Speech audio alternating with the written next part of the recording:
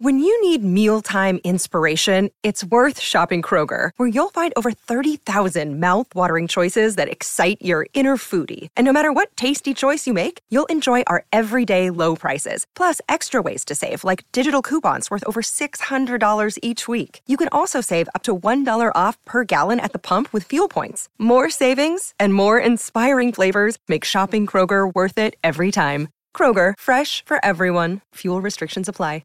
Hello, everybody. This is Marshall Poe. I'm the editor of the New Books Network. NBN listeners like to read books and buy them. So we thought we'd tell you that right now, our friends at Princeton University Press are having a remarkable site-wide sale. You can get 50% off books, including ebooks and audiobooks, with the code 50, F-I-F-T-Y, at checkout until May 31. You can save some real money on Princeton University Press books. I encourage you to go there and check it out.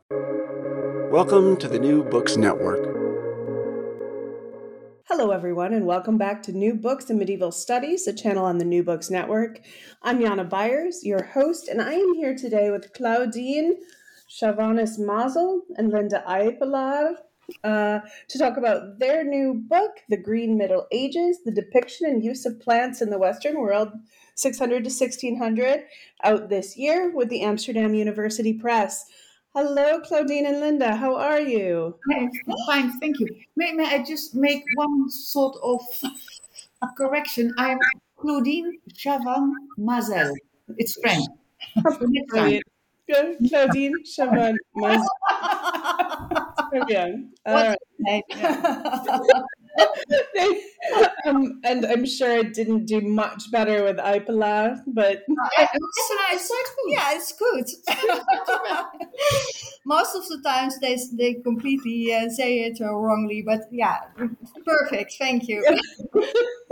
All right, welcome, ladies. It's really nice to talk to you today. And actually, in a rare moment, we are all in Amsterdam. Yes, we are.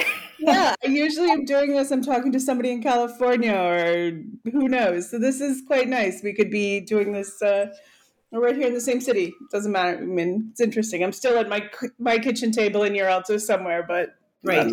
Yeah. Best place. Yeah. Okay. Very nice. Very nice. All right. So my first question is, how did you two get together? Meet and decide to collaborate? Well, it's in a way it's in a way it's when I became a professor in medieval art history in Amsterdam, the atmosphere was very much egalitarian. Students knew only my first name. Then there came a student named Linda to see me. She shook my hand very politely and was extremely to the point. It turned out she was a secretary of a big firm and simply knew how to behave. She wanted to start a BA. She was ambitious, serious, and worked exceptionally hard. And most of all, we had a lot of fun. Well, yeah, Claudine, it's so nice to hear this. Yeah, Claudine was a professor at the University of Amsterdam, and I was indeed an art history student at that time. I completed both my bachelor's and master thesis under her guidance, and I graduated with honors. And yeah, we have known each other since 2010. Oh, all right. So is this book something that you covered in class then? No, not at all. No, well, that's in a way it's a short and a long story. Yeah, Claudine and I got along very well. And after my graduation, the plan arose with Claudine to create an exhibition on manuscripts and early printed works. And manuscripts and early printed works that are mainly in Dutch libraries and institutions. Yeah, they are hardly visible to the public. And I think it's not fair that we know our Rembrandts but don't know anything about medieval book illustration in our libraries, and they are so beautiful. So my interest started 100 years ago with my love for a medieval manuscript with plant illustration when I was a student. The curator of the Leiden University Library, he showed me a century manuscript with a miniature of a cyclamen. Took my breath away. Unbelievable.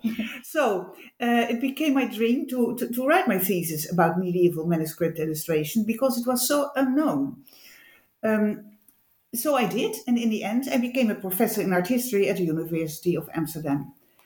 And the funny thing is, plant illustration hardly appealed to art historians at that time. No way. No famous painters like Rembrandt or Vermeer did anything about plants.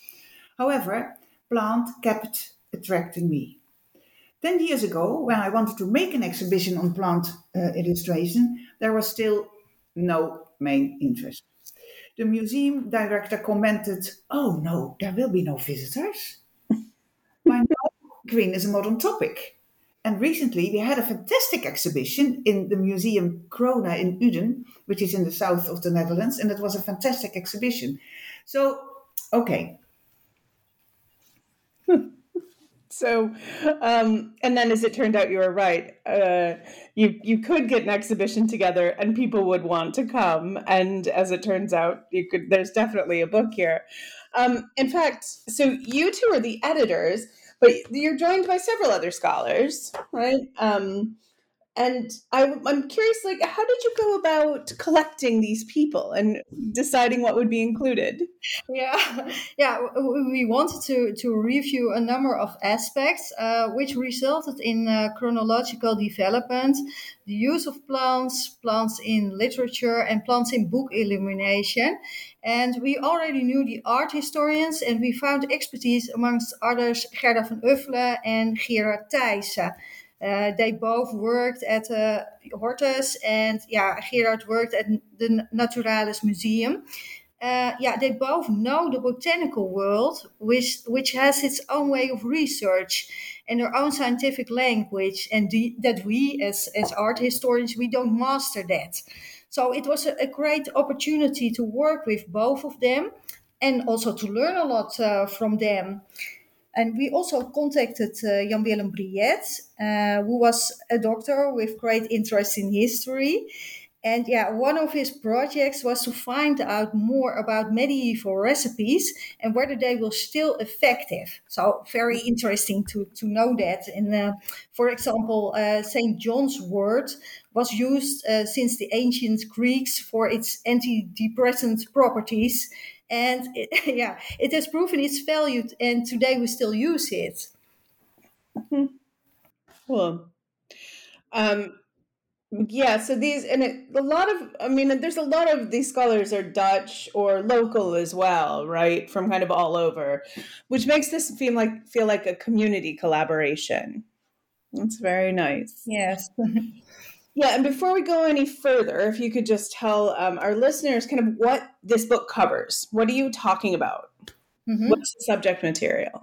Well, yes, okay. The various authors of this book focus on the period between the 6th and the 16th century. So it's quite before the printing era. And on manuscripts in European libraries, museums, universities, private collections, especially in the Low Countries. But it's universal as well. And one of the main goals of the Green Middle Ages is to make these manuscripts known to a wider public. There's not only the content, but also the book itself. The Green Middle Ages contains a series of articles by scholars of various disciplines about how plants were used, what formed the foundation of this knowledge. And as I said, the medieval manuscripts form the core of every chapter. And what is so special, the majority of their illustrations are published here for the first time. We had to order photographs from all over the world. It took us months to get that done, and it's all indeed new. And the nice thing is that this book can be used by both scholars and non-scholars. It contains so many interesting illustrations that if you scroll through the book, you want to read something more about it. So this book is also interesting to the general public. Yeah. Mm-hmm. Yeah, I mean, and this isn't a question, this is just a comment. It's gorgeous. It's a beautiful, it's enormous. It's a huge volume, beautifully illustrated. And every time I open it, I see something else I want to just stare at for a while and then read about. Yeah. Keep on opening it. Oh, thank you. Yeah, and I thought immediately of several people in my life who would love to have a copy. I know so many gardeners and what have you, and just it is a wonderful book. So listeners, you don't want this one on Kindle; you want to get a hold of it.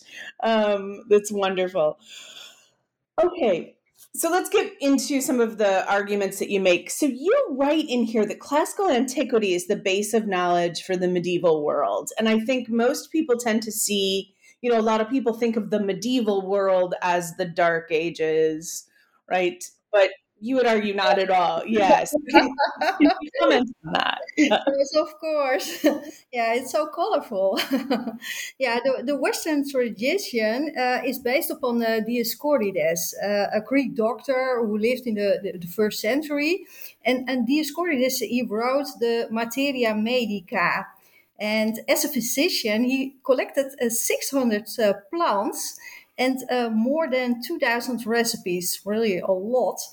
And he obtained his information from earlier writings, local sources, and his own experience. And his knowledge remained normative for the Western world until the late 18th century. And also Pliny the Elder, who died in Pompeii at the outbreak of the Vesuvius. Yeah, that's 79 Christian era, was of vital importance. Pliny wrote an encyclopedia consisting of 37 volumes titled the Naturalis Historia, with facts about nature and the cosmos. And he used as many of the sources as Dioscorides knew about. Then we have, the 4th century saw the work of the Apollius Platonicus, which was a compilation of earlier writers, including Pliny and Dioscorides. And Apollius copied everything from his predecessors, and ending up with some sort of small encyclopedia of 150 plants called the Herbarius. And he included the names of plants in different regions of Europe, which even today is quite handy as a compact illustrated text. It served as a very practical manual or reference work used by the monastics, whose task it was to care for the poor and sick. And their medical care was mainly based on these ancient texts. The information did not always have a reliable character. This is probably due to the fact that this is partly a compilation of texts that had previously been passed down orally. And for a good example, for instance, is the advice to tie a bunch of plantain under the chin in case of a headache. And reliable or not, the Apollius Platonicus work became the manual of choice for monastics, and many copies can be found in medieval monastery libraries. And from them found their way to public libraries, especially in France. Yeah. So, and there's another underlying very important thing, is that one of the rules of Benedictine cloisters was that the inhabitants had to write and read aloud. And for that reason, works by classical authors written in Latin were collected in Christian monasteries and were copied time and again, over and over. Knowledge in Latin spread around Europe together with the Christians, and also the lettering. That's another story. The task of copying text was taken over by universities from the 12th century onwards. Arabic of Arab academics' texts became very popular with the school of Salerno in Italy and Spain in the 12th century. And with them, the theory, and that's too complicated a story to dive into, but there's the theory of the 4 humors was reintroduced. Humoral theory was a unified theory of medicine before the invention of modern medicine for more than 2,000 years. It is a system invented by Hippocrates and Galenus, who explain that man has 4 humors dominated by blood, phlegm, black and yellow bile. And to keep a human in balance, you need to eat certain plants. So, for example, if you have a phlegmatic temperament, you need to eat sweet melon. That gives you a sort of boost.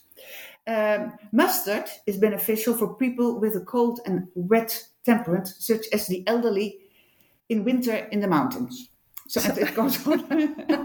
So they're very strange stories, but still, sometimes you can understand it, sometimes you can't. Yeah, I'll keep that in mind as I age. I need more mustard in my diet. Yeah, exactly. Good idea. So I'm seeing medical books, right? These tend to be medical books.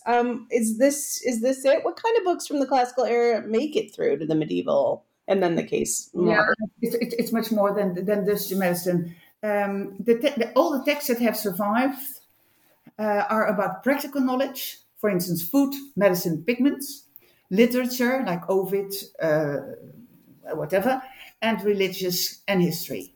So, and we've got many of those texts that will everyone who is interested in ancient texts will tell me. But next to the encyclopedias by Dioscorides, Pliny, and Apuleius, there are so many sources. And I will tell you one of a very strange story.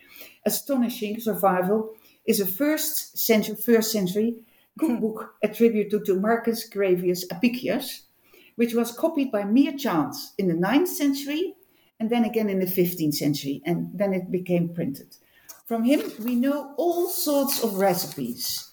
For instance, an easy one. Boiled carrots are served with salt, pure oil, and vinegar. That's okay, isn't it? Or more complicated, soup of lettuce leaves and onions. Boil the vegetable in water with baking soda, wring them out, chop finely. In a mortar, grind pepper, lovage seed, celery seed, dried mint, onion, garum, oil, and wine, and then it's okay. You can visit all these recipes online today. And you've got another source? Ja, Ovid. Ovid in his Metamorphoses, he describes the dinner which the poor Philemon and Baucis prepare for 2 travelers who arrive at their home. So it's also a famous story. They do not know, but it will turn out that the travelers are caught. And Philemon cleans the table with a bunch of freshly picked mint herb and places their olives, endive, radishes, cottage cheese, and eggs, which were briefly swirled in the ashes. In the center, Philemon places a honeycomb, and after the main course, nuts, figs, dried dates, prunes, apples, and grapes. So, yeah. A good meal. Yes. And there are also religious texts. Yeah. It's very simple. The Bible is an old text. And there are over 100 plants mentioned in the Bible. And you know of palm trees, olive trees, and maybe about burning bushes. Lesser known is the mandrake. Maybe you have heard about it from Harry Potter. Yeah, it was in a Harry Potter book. It's a plant whose roots look like a human being, and it was famous for its love-inducing effect. When used too much, and one will die. It will scream when harvested and will kill everybody around it. It's nice for Harry Potter. Yeah. Well, he has those things on his dress. Yeah. It already appears in the Old Testament when Jacob's wife Rachel asked the other wife, Jacob, Leah, if her son will bring some mandrake apples from the field. And the love potion works. The result is her first child, Joseph, later followed by Benjamin. And also many other authors like Shakespeare used that in Romeo and Juliet, but that's not ancient anymore, so I stopped. All right. So loads. They're absolutely all over is what I'm seeing. Yeah. These mentions are everywhere. That's, of course, the Bible. I hadn't thought about that as a source. That's a fabulous source. There's a really fun story. There's this character named Euphemerism, who, along with Isidore Seville, they play an essential role in translating from the classical to the medieval era. Can you talk to me about this? What happens here? Yeah, well, yeah, Isidore of Seville is indeed, he is one of the most crucial links between classical antiquity and the Middle Ages. And he lived in the 7th century and was Bishop of Seville. He wrote Etymologiae. Sorry, it's very difficult to pronounce. It is an encyclopedia of 20 books and compiled everything he considered of value in classical heritage. And we are talking about 10 centuries of knowledge.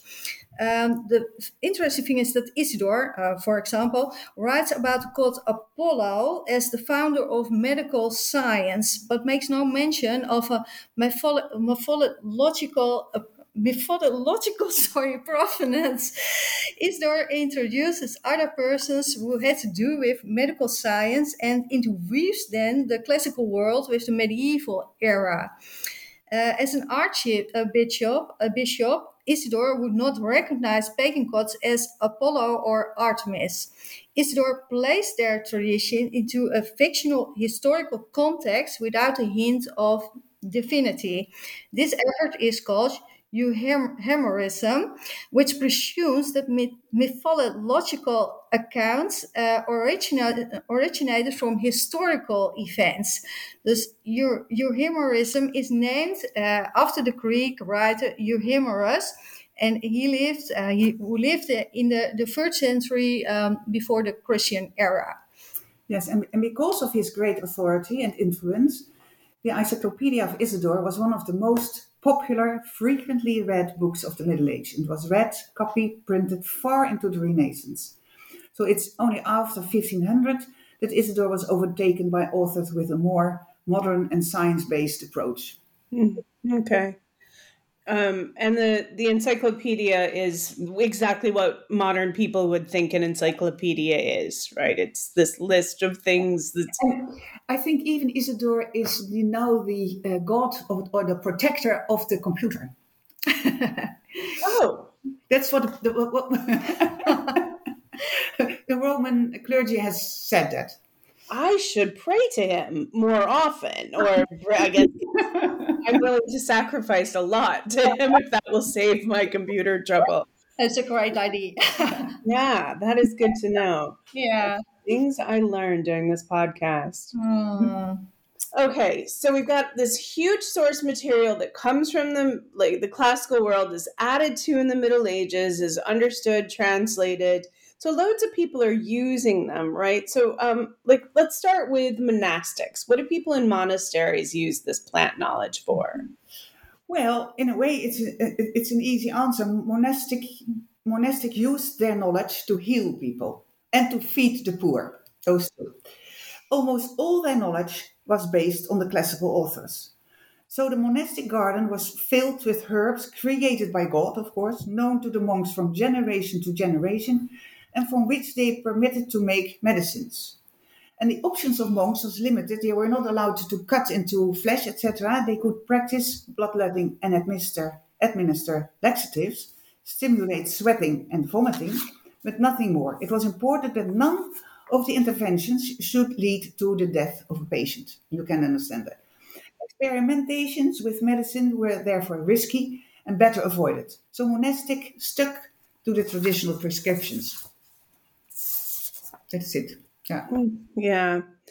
All right. So we have these monasteries who use them. And then in the kind of the high Middle Ages, we see the rise of the university as, several important European cities get universities, develop university faculties, many still within a religious context, right?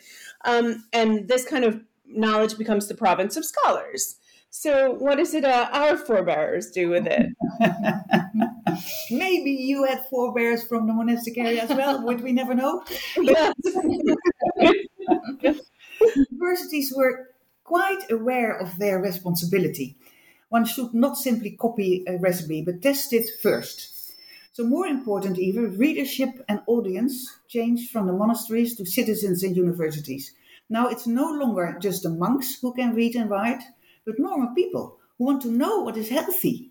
So there will be a plant book for the laity, with pretty pictures. So it's nice to collect them, and it's nice to collect plants, and it's nice to discuss it with in between each other instead of understanding only authority. Okay. And then this we see, I mean, to continue our chronological story, we see more the rise of the printing press means that more of this information goes elsewhere, right? And now just wealthy, educated citizens who can read now have this knowledge and what's of interest to them.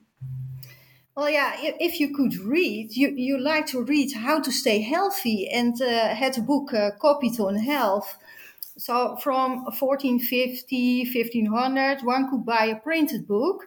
And for example, the Tarquinium Sanitatis, not only for reading, but also for visual pleasure, with the nice illustrations in it.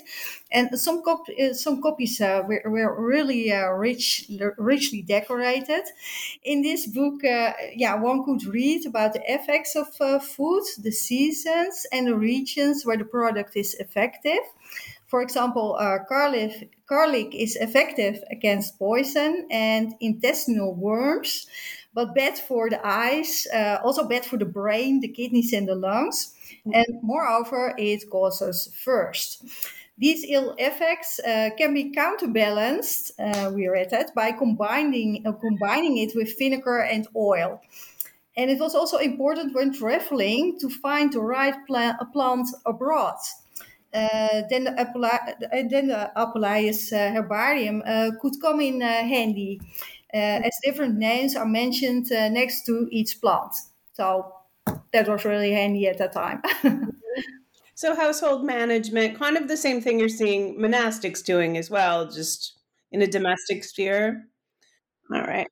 So, Linda, what was your favorite thing? What was your favorite part of working on this book? Oh, difficult question.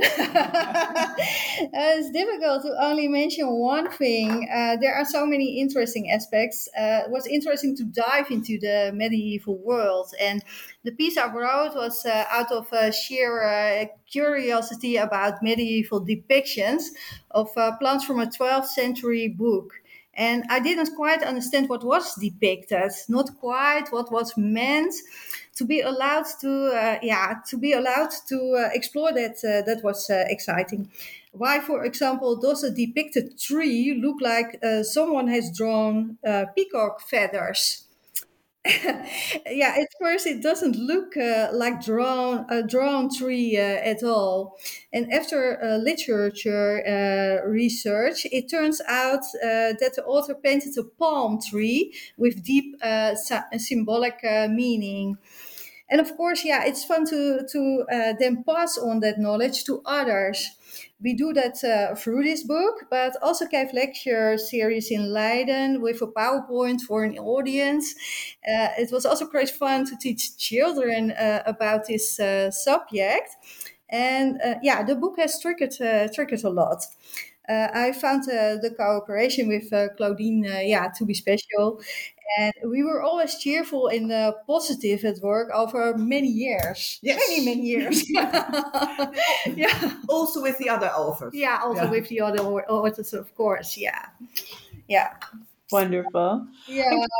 Yeah, it's special, right? This process of doing, I love it when I talk to people who've edited a book together and they're still friends. Oh, yes, yes, we are. We've lost a few, but... No.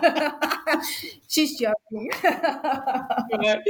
Claudine, same question for you. Yeah, well, diving into a new subject is always exciting. I was trained as a professor in Christian iconography to tell you how does Christ look like, what about Mary, and why does she stand on the left hand of the cross and why on the right hand, and whatever. I can explain entire portals in French cathedrals for you. So this was quite sort of new. But the manuscripts in question were really beautifully illustrated, and many had never been published before. So it was a discovery after a discovery. We kept on saying, oh, wow. And at the same time, many scholars are working on the history of medicine. That's not a new subject. And so want to know about the content of a manuscript. But few are interested in the manuscripts themselves. Art historians have no feeling for the illustrations, since most of them, and maybe all, are copies from earlier manuscripts and thus have no artistic quality. But She's making a gesture. Yeah. but Pure frustration. This is nonsense, is what that gesture said. so especially people who are interested in manuscripts, the subject of a handwritten book, that's of fantastic interest. So that was fantastic. And together, working together with various specialists in this field was the most enjoyable thing. So, yeah. So, yeah. All right. This sounds great. It sounds like it was a really good experience. Yes. Of course. Yeah. Yes, it is. So what's going on? What's next? Are we still working with plants? Will there be more exhibitions? Or have you moved on to something else now? Well, yeah, plants will always be our interest. With a focus on green plants today, more people will dive into the green material. And in 2013, there was no interest in plants. And now it's a topic these days. Yeah.